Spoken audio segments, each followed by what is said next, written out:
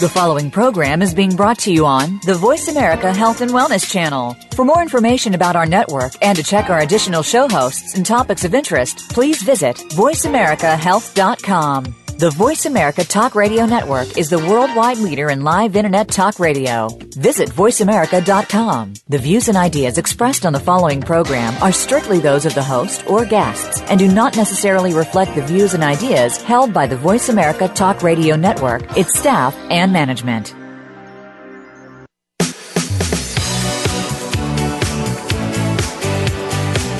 Welcome to Falling Through the Cracks. Feel alive and thrive with Dr. Rebecca Risk.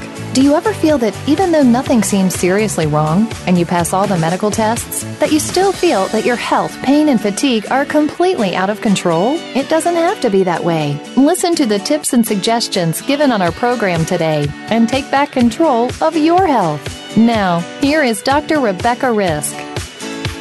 Hi, everybody. Welcome to Falling Through the Cracks. I'm your host, Dr. Rebecca Risk. Today we're talking about COPD. COPD is the third leading cause of death worldwide, affecting over 15 million Americans. This disease, which can literally leave you breathless, has increased at an alarming rate. Dawn Fielding is sharing her program to help those suffering reclaim their lives. Dawn is a licensed respiratory therapist, certified COPD educator, certified asthma educator, patient advocate, and pulmonary rehab clinical specialist. Her book, The COPD Solution, lays out a 10-step program for living and breathing better. So, Dawn, welcome to the show. Thank you so much. I'm excited to be here. I think this is going to be a great topic. You know, I didn't realize that until I read your book that COPD was actually as prevalent as it is, being the third leading cause of death. Yeah, it is. There's a lot of people that suffer from it, and the strange thing is you can almost double the numbers, not quite, but just about double those numbers with people that are undiagnosed right now as well.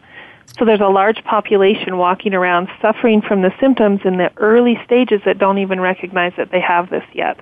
Oh, that's pretty scary, actually. Yeah. How did you get involved in treating COPD? I need to go back to school. When I was in college and taking my respiratory classes, I had my first rotation in a pulmonary rehab clinic during one of my clinical settings, and I just fell in love with it.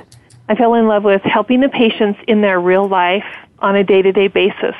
So I finished out school. I did home care for a little while, and all the while I had in the back of my mind that I wanted to work with these patients in this setting. So I decided to open up a set of rehab clinics. So we did pulmonary rehab and established a really good program, and that's where this program was created and developed in working with those patients on a daily basis. So I just fell in love with seeing the reward, you know, the changes that it made to them and having them have so many pieces of their life back. Well, you know, going through your book, I can see why you would see that rewarding with some of the stories. Can you tell us what COPD is? Yeah, so COPD is a combination of any two of the following three diseases. We have emphysema, chronic bronchitis, and asthma. So COPD is kind of an umbrella term for any combination of those three diseases. So the symptoms there might be a little different person to person because the combination of diseases may be different. Someone with emphysema isn't going to have as much mucus or as much of a cough, or their cough will be more dry than someone with maybe an asthma component or a chronic bronchitis component. So that's kind of what it means, and that's kind of what it involves, but it's interesting that the symptomology can be a little bit different patient to patient. Okay. So what causes COPD? COPD is caused by various factors.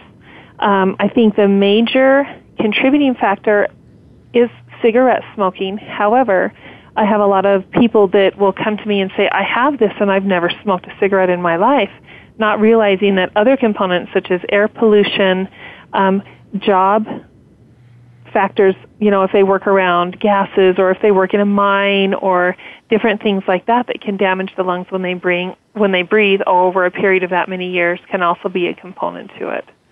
There's also a genetic factor that can play part in it also. called alpha-1 antitrypsin deficiency. It's a systemic deficiency, but it can cause emphysema and COPD even in young children. That's pretty scary, especially when you're saying 15 million Americans are affected, but we can double that, so 30 million Americans are affected. And when you're talking about it could be our pollution, which is increasing, and even the chemicals in our homes are increasing. I think the numbers, if we don't change things, may go up even faster. I agree.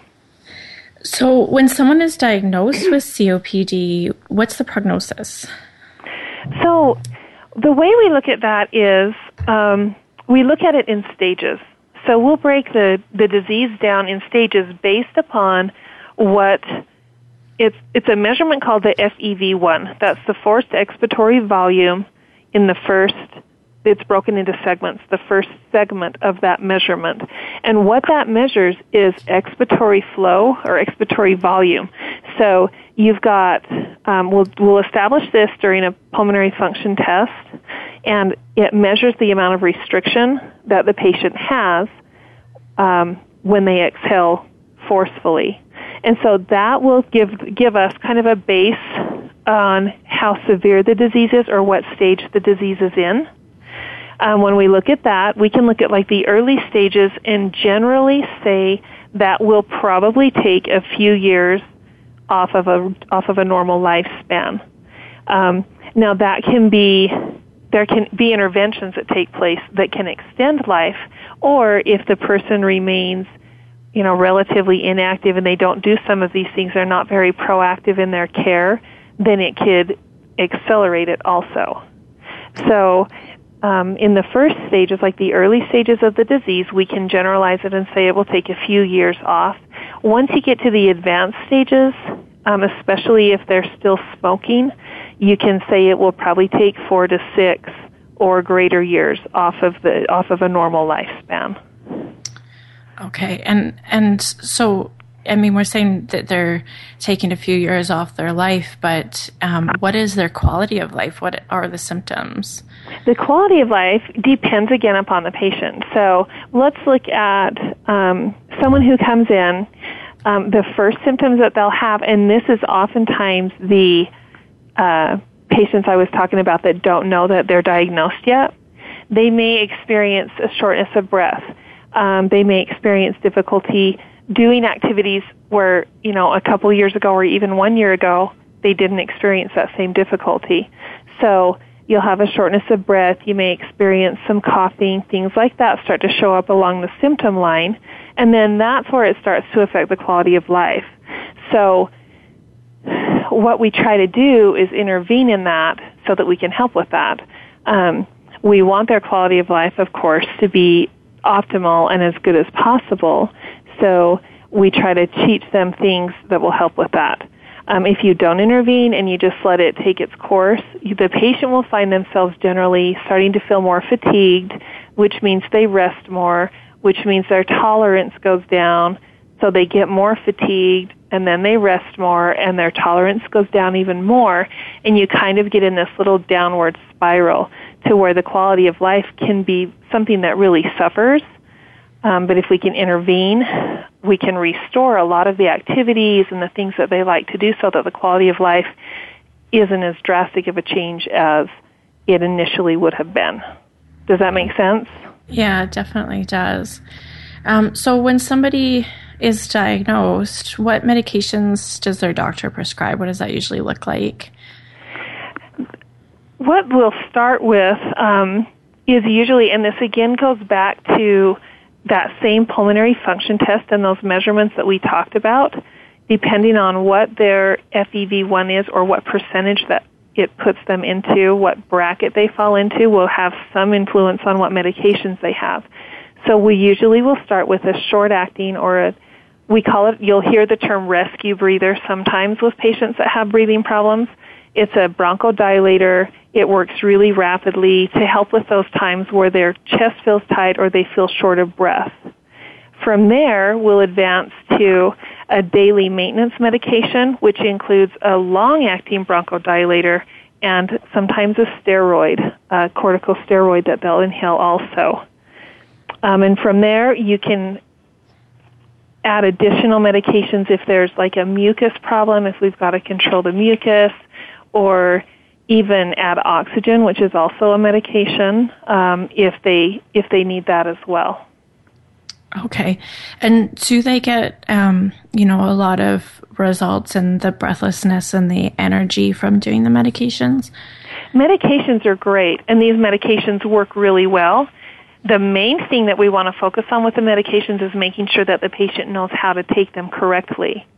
I had a patient come in one day. This was the second time I had worked with this particular patient, and for those of you who may not be familiar with using an inhaler, it's a medication that you'll actuate or squirt, and then you breathe it in. You'll take a nice deep breath to get it settled into your lungs. Well, this patient had an inhaler, but nobody had ever taught her how to use it. So she pulled a spoon out of her pocket, and she sprayed the inhaler on the spoon, and then she licked the spoon. So while the medication itself is very effective, we want to make sure that the patient understands how to take that to make the most out of it. So immediately with that patient, we spent the rest of her portion of her visit learning how to take the medication correctly, syncing her breath with actuating the device and getting the medication delivered down to her lungs so that she could get the relief that she needed. So they do work really well. Yeah, well, that's encouraging. What's the 6-minute walk test you talk about in your book? A 6-minute walk test is a test that's performed usually at a doctor's office or in a rehab clinic, and what we do with that is we'll set the timer for 6 minutes, and we just walk. We'll check the patient's oxygen level and their heart rate periodically throughout the test. If they need to sit down and rest, then they do so, but we keep the timer going for that whole 6-minute duration. And then what we do is calculate the distance that they were able to walk in that 6 minutes. And it's a good way to measure their starting point and then also their progression through the program as they improve. You can see a difference in their distance walked between their initial visit or the first time they do it and, periodically throughout till the end. So what is that telling you? It tells us endurance, strength. It gives us a good indication of what they're capable of as far as what their oxygen levels are. How much does their oxygen drop, or how much do we need to turn up their liter flow if they're on oxygen while they're walking in order to meet the demand? It gives us a good indication of what their oxygen consumption is on a cellular level so that we know how to address them and give us a good starting point for strength training and endurance. Okay. And then, so with your entire program, taking all this that we just talked about into consideration, how did you come up with this 10-step program? Was it just through observations, or how did that start? Well, I had a very good base knowledge of what these patients needed in pulmonary rehab. As far as the exercise goes, like I said, the 6-minute walk test is a good place to start. And then in working with them and addressing their needs and being very familiar with the disease process and learning more as I went, I was looking for some material that I could give them that they could put their hands on to take home. Because you give them so much information during class and during their exercise sessions and everything, but it's so much to remember. I wanted them to have something in their hand to take home and refer to and to be able to take notes in. So I started writing this thinking that I would come up with like a 35-page manual that we could just take notes in. They could take it home and refer back to it. And it didn't take me very long to realize that there was way too much information and it was going to be much larger. But everything in here needed to be addressed and the patients needed exposure to all of it. So it was a combination of the base knowledge that I had when I started and learning through working with these patients and kind of writing it as I went, the topics that would come up and the issues that needed to be addressed with them. So can you explain how your program works? Yeah, I would love to. It's kind of funny because when you first start the program, although it's laid out in the book, everyone could have a little bit of a different starting point, or one chapter that needs more focus than another. In the book, we start with acceptance. It is part of a grieving process when you're diagnosed with a chronic disease. You have to come to accept it before you can really deal with it effectively and move on and make the changes that you need to make, regardless of what the diagnosis is. So I like to start there, and then we kind of move on to one of the first things that we hit is breathing techniques. We want to make sure that they understand there's ways that they can do their breathing that will help them recover faster and help them do better than other ways. So that's one of the first topics that we hit. The next one is the medications, just for situations like I explained a minute ago with that one patient that came in with the spoon in her inhaler. I want to make sure that they're able to hit those medications and use those directly the way they're supposed to be used and intended so that they can get the best effect out of it. And then one of the next ones that we always hit is nutrition, because we want to start that as soon on as possible so that we can start making changes that way as well. Okay, well, we're talking today with Dawn Fielding, who is a COPD specialist. She's a respiratory therapist, certified COPD educator, and certified asthma educator. She is the author of the COPD Solution, which lays out a 10-step program for living and breathing better. We're going to be back shortly. If you have any questions about today's show, feel free to call in or email us at anantacalgary@gmail.com or message us on Facebook or Twitter, and we'd love to hear your comments. We'll be back shortly after this break.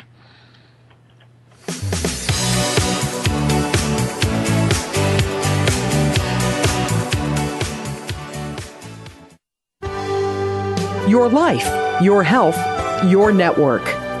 You're listening to Voice America Health and Wellness. Ouch! What do you think of when you think of dental procedures? Well, when you think about it, the teeth and the rest of the body are strongly connected. What happens in one part affects the other. In the Tooth Body Connection with host Dr. Dawn Ewing, we'll explain more about these concepts, as well as discuss the role that your teeth play in your overall health. You'll learn about amalgams and how removing them the wrong way can be toxic to your body. Tune in Fridays at 2 p.m. Eastern, 11 a.m. Pacific on Voice America Health and Wellness. The largest syndicated alternative health talk program has come to the Voice America Network. The Dr. Bob Martin Show is the program that will answer your health questions and help you to heal your own body of many different ailments. Each week, you'll hear the answers that Dr. Bob gives to his callers that help them to be their own doctor most of the time. We'll also discuss developments on the healthcare front and what you need to do to keep your body in top form. The Dr. Bob Martin Show airs Wednesday mornings at 9 a.m. Eastern, 6 a.m. Pacific on Voice America Health and Wellness. We are bombarded daily with information about beauty products and anti-aging treatments. Do you know how they have been tested? Are they truly going to make a change, or just take the change out of your pocket? Tune in to Shelley's Show and Tell with host Shelley Hancock. We'll bring you the top-rated skincare products and treatments tested by Real Transformation Skincare Centers. We'll motivate you to make the best changes. Listen Mondays at 1 p.m. Pacific Time, 4 p.m. Eastern on Voice America Health and Wellness.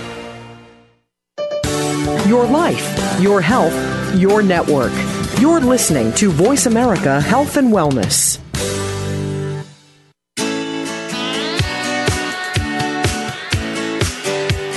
You are listening to Falling Through the Cracks with your host, Dr. Rebecca Risk. To reach the program today, please call in to 1-866-472-5792. Again, that's 1-866-472-5792. You may also send an email directly to Dr. Risk. The email address is anantacalgary@gmail.com. Now, back to Falling Through the Cracks. Feel alive and thrive. Hi, everybody. Welcome back to Falling Through the Cracks. I'm your host, Dr. Rebecca Risk, and today we're talking about COPD, which is the third leading cause of death worldwide. We're speaking with Dawn Fielding, who is a licensed respiratory therapist, certified COPD educator, and certified asthma educator and patient advocate. She is the author of the COPD Solution, which lays out a 10-step program for living and breathing better. So, Dawn, before the break, you talked about the first step is acceptance of the disease. How do you help somebody do that? Acceptance is a tricky thing, and everybody kind of has their own timeline that they work on with that. There's a few things that you have to go through in order to get to that point. Some things that we do to help are I have social workers available to talk to the patients if they need that.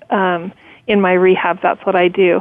As far as with the book and patients that are not physically in a rehab but are maybe at home doing this on their own, I think it's important to have somebody to talk to. One of the greatest benefits is finding like a support group or another group of people who can relate to some of the emotions that you're feeling. They don't need to have the exact same set of circumstances as you to understand and be empathetic to how the patient is feeling. So I think it's important for them to have someone to talk to, and we spend a lot of time talking about those emotions and, coming to grips with the fact that, yes, you are sick, but that's okay. There are still wonderful things that you can do, and you are still fully capable of living a life with a great quality of life. Yeah, I think this is true with any disease. I suffered with chronic Lyme for a long time, which is currently in remission. And I know for me, it was really important to allow myself room to be unwell when I needed to, instead of pushing myself so that my body could heal. And I think that, it varies with each situation that you have, but without that acceptance, I probably would have just run myself into the ground and pushed myself beyond what I could do. And I see this with my patients where if they're just trying to bide their time through treatment, or they're wanting to go backwards or skip the next year while they get better, they're not going to get better. Yeah, I agree. I think it's really important to form a mind-body connection where you are listening and paying attention. Our bodies are really good at telling us what they need if we can just be better at listening. And take those breaks when you need to. Pace yourself and plan things out so that you can keep up with what you would like to do, but you're budgeting your energy just like you budget your money.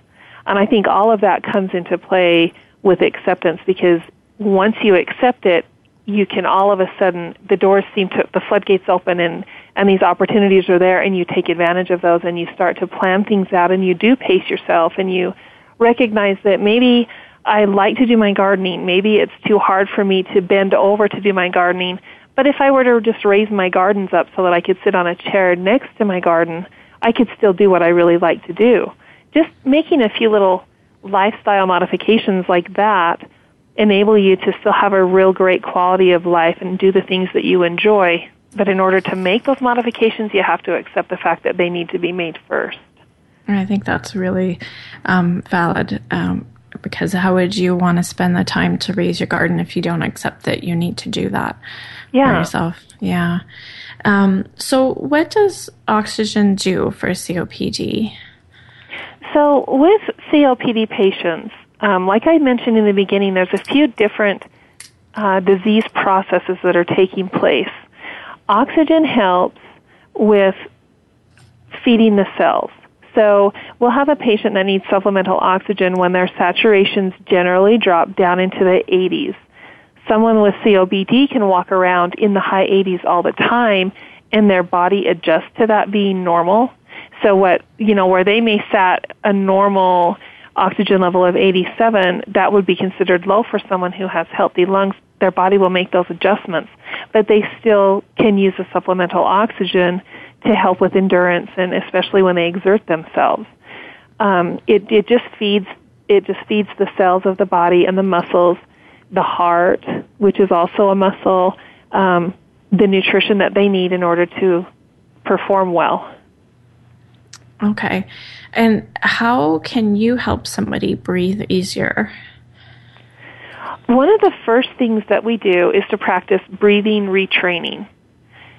With my patients, I always tell them, smell the cake and blow out the candles. So when they start to get short of breath when we're working, your natural response is to just open your mouth, open the biggest hole and get as much air as you can. But if you can focus on doing this other type of breathing, then you're going to actually recover much faster. The problem with opening the mouth and taking the big, quick breaths is that the little airways down by our air sacs collapse based on the pressure that we are giving them. So when we exhale really quickly, the pressure is going to change really quickly down in those little airways, and they collapse sooner, which means all of the air behind that collapse point back into the air sac is stuck there.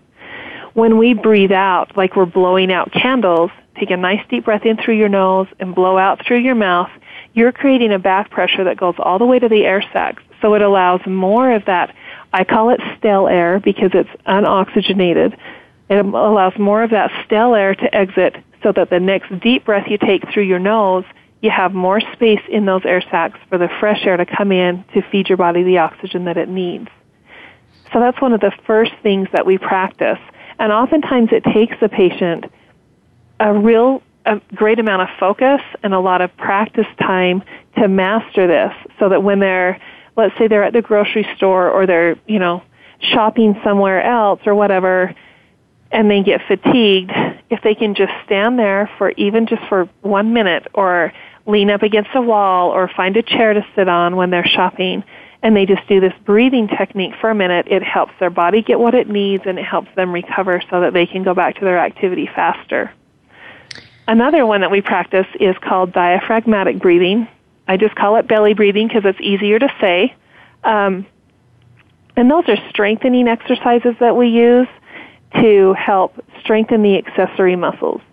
Those are used a lot of times with patients that suffer from chronic lung disease because the normal breathing muscle, the diaphragm, when we get that extra air that I was talking about trapped in the air sacs, it pushes the diaphragm down so that it doesn't have as much area to move, which means the breath that we take in, even though it's as deep of a breath as we can do, there's less volume to it. So when we strengthen these accessory muscles, they help pull the rib cage out so that we can get a greater volume of air in. And it's important to have those strengthened too because you got to remember with all of this breathing, you're also burning calories. So you want to make that system as efficient as possible so that you don't go into nutrition deficiencies because of the extra calories that you're burning to breathe. It's not uncommon for a COPD patient to burn in excess of 1,000 calories a day just breathing.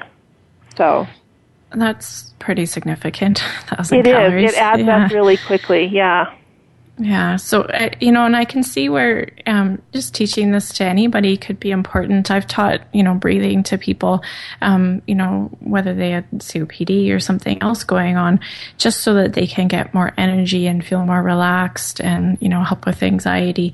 And a lot of people, they've forgotten how to do this. We get kind of caught up somehow in some sort of cycle.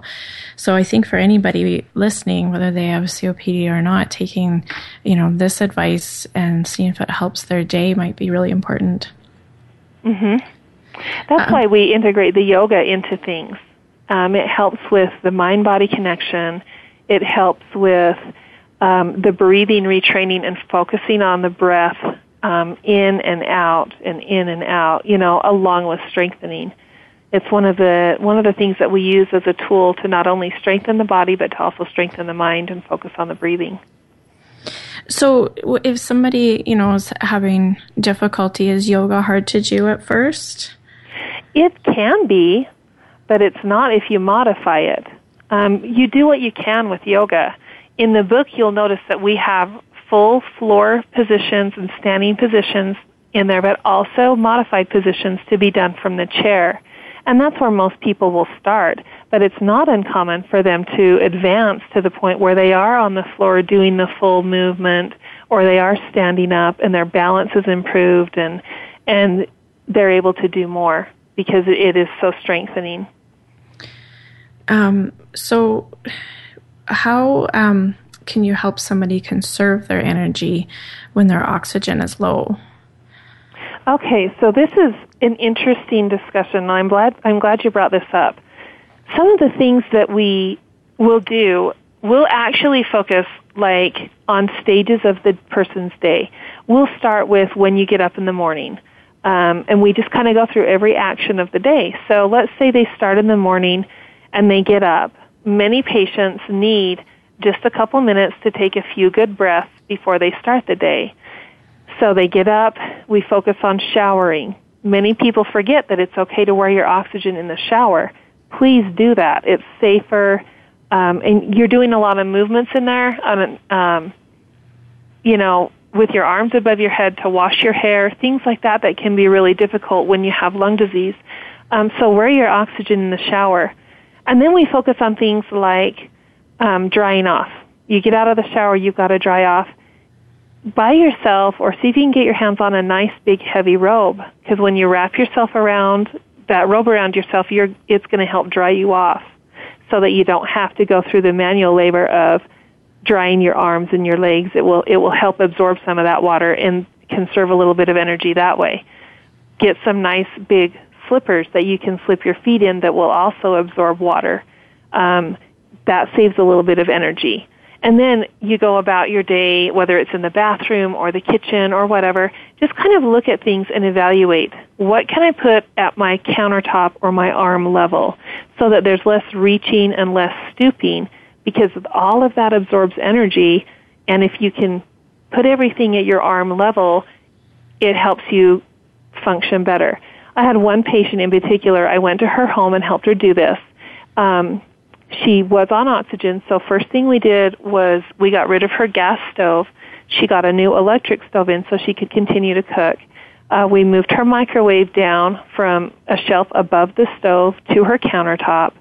There was a few other things that she used frequently, like a toaster, toaster oven, things like that we put just within arm's reach. And then the most common utensils that she used in the kitchen, the plates and the glasses as well, we put everything as close to that area as we could so that when she was in the area there was less reaching and stooping. And the same thing with the bathroom, same thing with the bedroom. You can kind of organize things so that it's within arm's reach or it's easy to get to. And I know those don't sound like real significant changes, but the energy that they save adds up over the course of the day. So that if you've got a grandchild's soccer game that you want to go to, or there's another event that you want to go with a friend to, on the weekend or whatever, you kind of have to budget yourself so that you're saving that energy for those expenditures, those bigger expenditures. You would hate to wear yourself out just cooking dinner one night when you don't need to.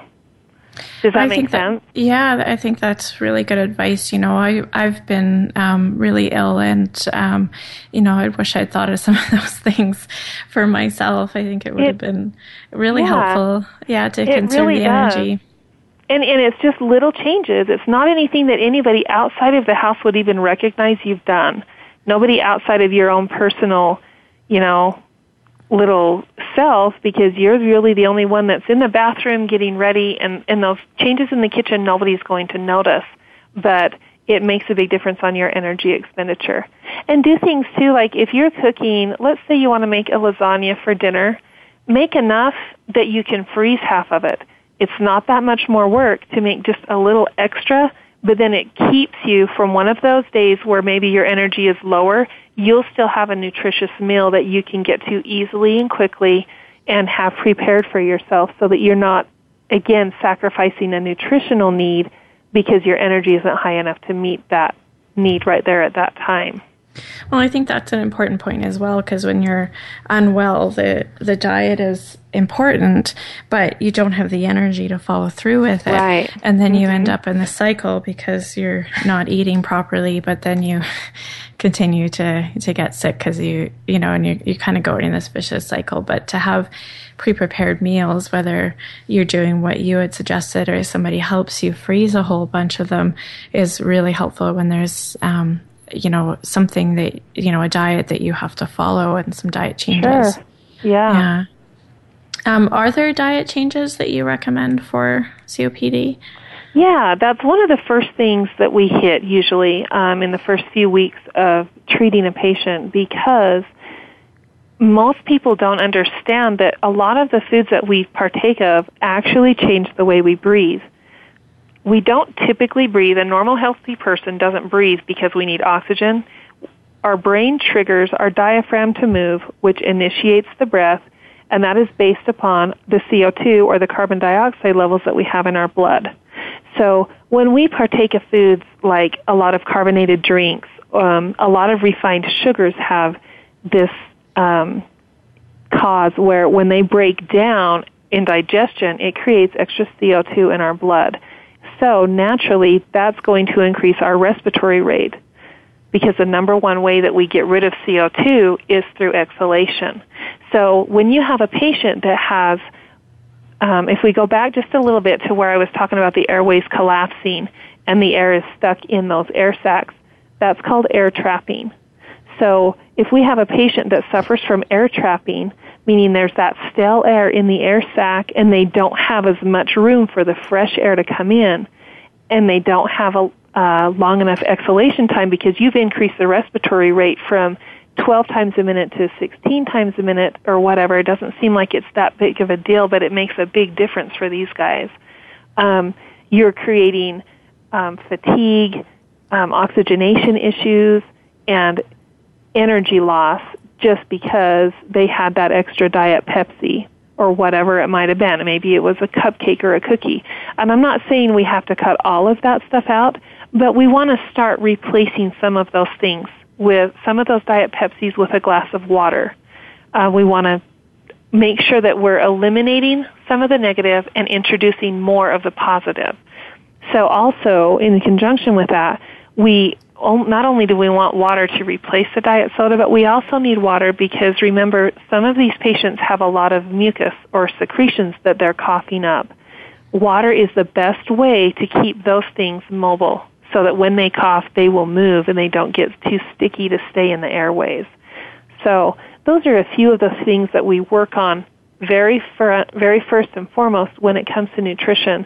So that then we can go further into replacing rice with a quinoa, so there's a little extra protein and a few little tricks like that so that we're feeding that body and those cells the nutrition that they need to function the best that they can.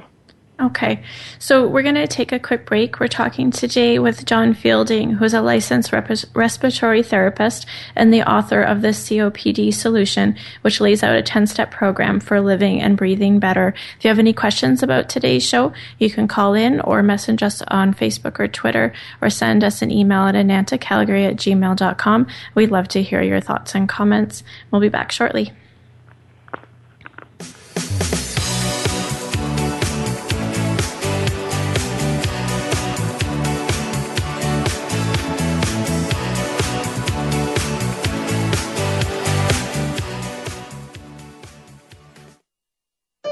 Opinions, options, answers. You're listening to Voice America Health and Wellness. Hi, I'm John Rainey, Chief Financial Officer of United Airlines, and I'm honored to be the National Chair for the 2015 March for Babies campaign for the March of Dimes. United is a proud supporter of the March of Dimes mission to improve the health of babies and fight premature birth. We're helping the March of Dimes fund breakthroughs in research and community programs that help more mothers have full-term pregnancies and healthy babies. Please join us in working together for stronger, healthier babies. Visit marchofdimes.org.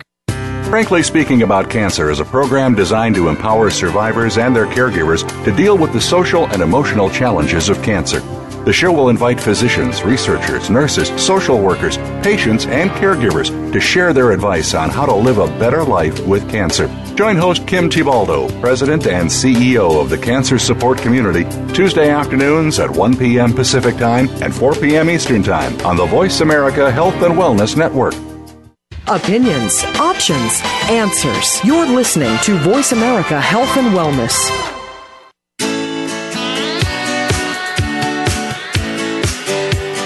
You are listening to Falling Through the Cracks with your host, Dr. Rebecca Risk. To reach the program today, please call in to 1-866-472-5792. Again, that's 1-866-472-5792. You may also send an email directly to Dr. Risk. The email address is anantacalgary@gmail.com. Now, back to Falling Through the Cracks. Feel alive and thrive. Hi, everyone. everybody. Welcome back to Falling Through the Cracks. I'm your host, Dr. Rebecca Risk, and today we're talking with John Fielding, who is a licensed respiratory therapist, certified COPD educator, and certified asthma educator. She's the author of the COPD Solution, which lays out a 10-step program for living and breathing better. So, John, when somebody's dealing with COPD, how do you prevent, when you get them to go through your program and they start feeling better, but how do you prevent flare-ups? Flare-ups are something that we really work hard to prevent, and some of the best ways to prevent those are, number one, if you have an asthma component to your COPD, it's important to understand what your triggers are. So if they happen to be biological allergens, with the seasons changing or whatever it may be, that way, if they're just irritants, a certain cleaning product or strong perfumes and odors that way, you just want to be sure that you know what your triggers are so that you can help prevent those symptoms from flaring up. Second of all, what we want to do is work on infection control.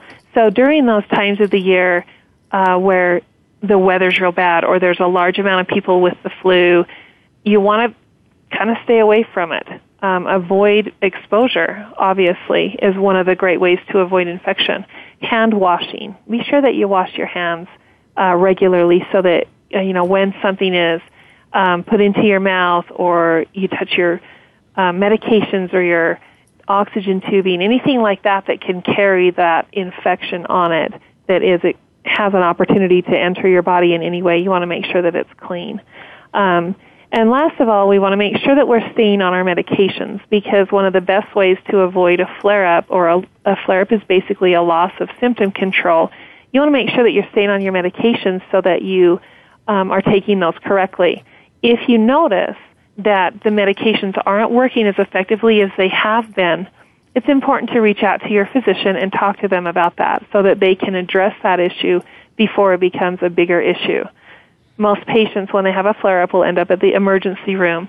And sometimes if they're hospitalized, you're just opening yourself up to more exposure because obviously the hospital is full of sick people. So we want to stay out of there as much as we can.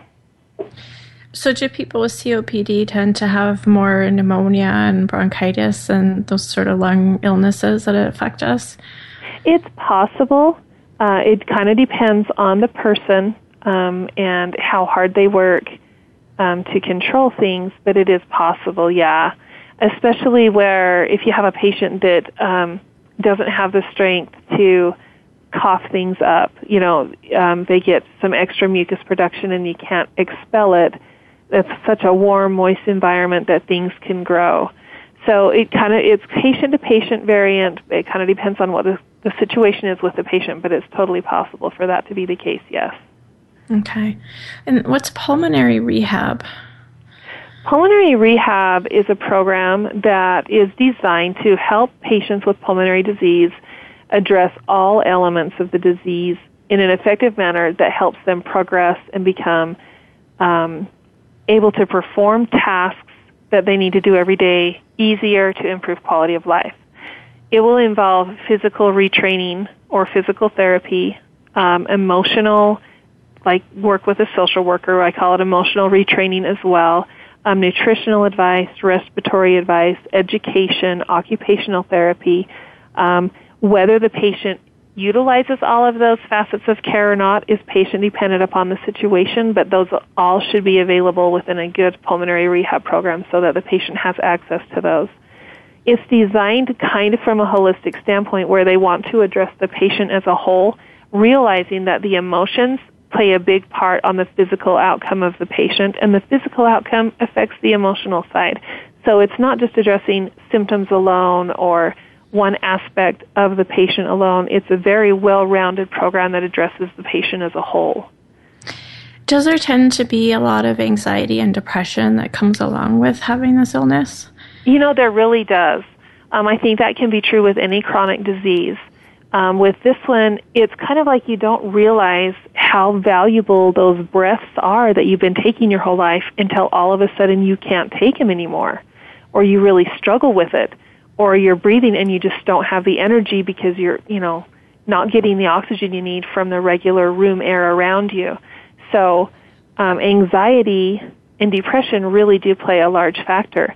And it's also interesting because they also affect the patient physically. And they can come into this downward spiral that I talked about at the beginning of our segment where, or our conversation where they suffer from shortness of breath, so they get, their anxiety increases, so they stop doing whatever they're doing, and then they're more sedentary, and then they suffer from shortness of breath because their tolerance is decreased, and it's just the cycle that the patient can get in. And so harnessing the ability to control that anxiety and address it is really important. Once you can do that and the quality of life can improve, then a lot of times you'll see the depression begin to lift. The anxiety plays a huge factor in it. Yeah, I can see that, it's something important to address and may come along with the acceptance as well that things are different than they used to be. And then, of course, something that continually you have to work on as the disease changes. Right. So how does smoking affect this program? Smoking, if we have a patient that comes in and they're still smoking, that is the very first thing that we address, working on stopping that and finding replacement therapy for the urge that they have for that cigarette. That's the very first thing that we want eliminated. They will see an improvement in symptoms and the way they feel within days of not having those cigarettes anymore. So, you can't regenerate the lung tissue once it's damaged. Once those air sacs are damaged, it's not something that we can repair. Like the liver will oftentimes repair itself and replenish itself, but the lung tissue doesn't do that. So we want to stop that damage as quickly as we can. Once they stop smoking, they're not progressing the disease anymore, and then we have a better starting point for recovery. So do you find that it's difficult for people to quit smoking? It is, and oftentimes it's more difficult for some than it is for others. Addiction is really the disease that you're dealing with there, and it can be a very challenging thing to deal with. But oftentimes also when they're faced with their own mortality, then it's enough to give them the motivation they need to really, really work on stopping and find success there. Oh, especially as you said it, just within a few days they may notice a difference, which might be enough to stay with it. So what's the last step in your program? So the program is kind of a revolving thing.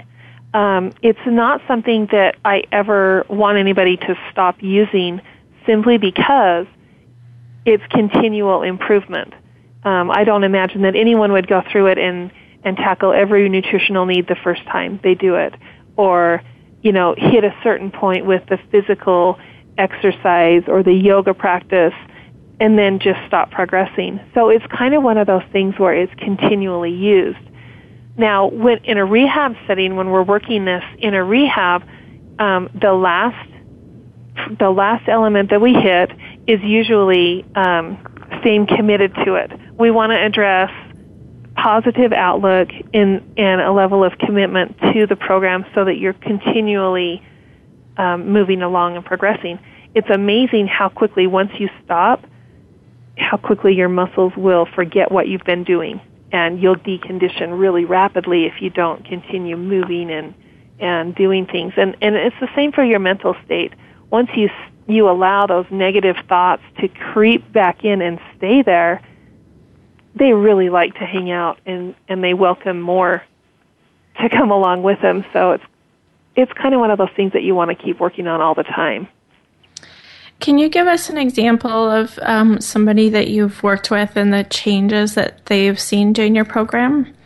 Oh, yes, and they are the best. That is the best payday I've ever had, is when some of these patients come in and they are just like, you have these big smiles on their face. I had one lady who came in, my very first patient that I worked this program on, came in, and she had been there for a few weeks, and she was a very family-oriented person.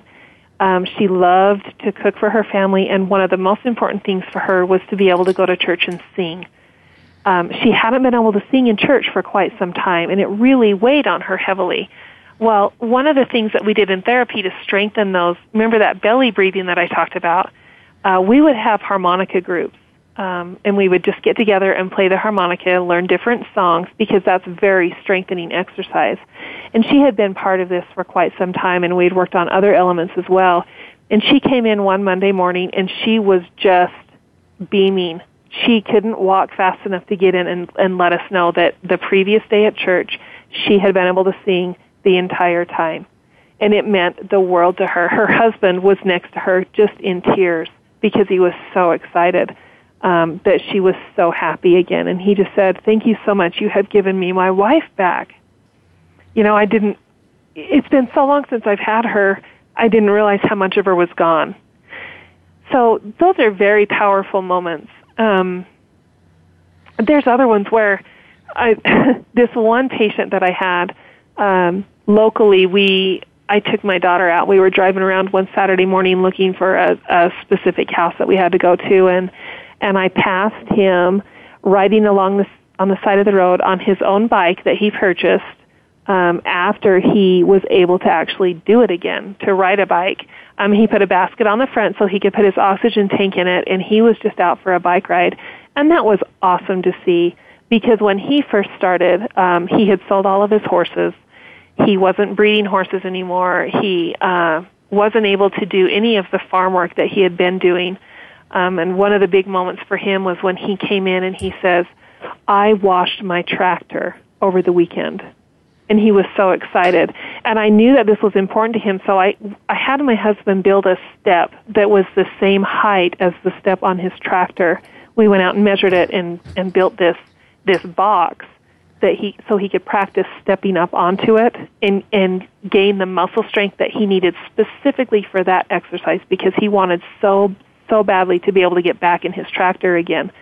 So seeing something like that, you know, where he was able to have that vital piece of his life back for himself was just incredible. And there's so many stories like that I could just take the rest of your week telling you things like that, because it works. I mean, it works. I've used this program on over 700 patients, and every time it works. That's amazing.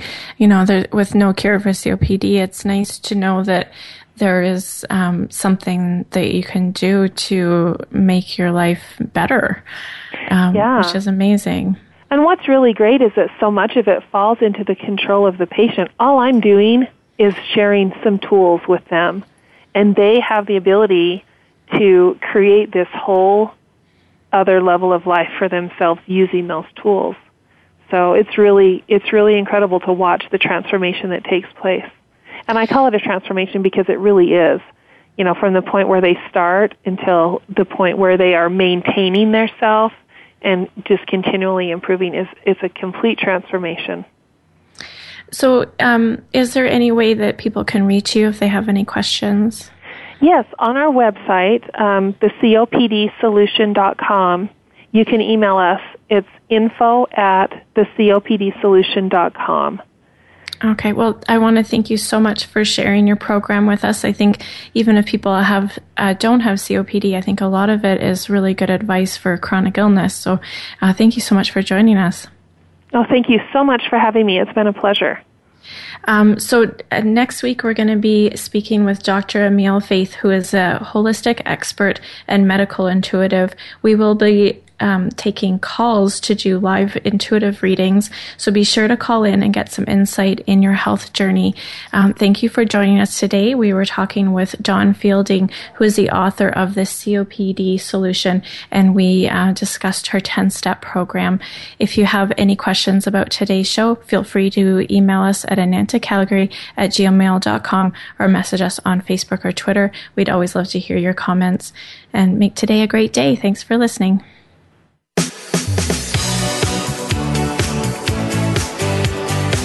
Thank you for tuning in to this week's edition of Falling Through the Cracks. Feel alive and thrive. Please join Dr. Rebecca Risk again next Monday at noon Eastern Time and 9 a.m. Pacific Time on the Voice America Health and Wellness channel. We'll talk more next week.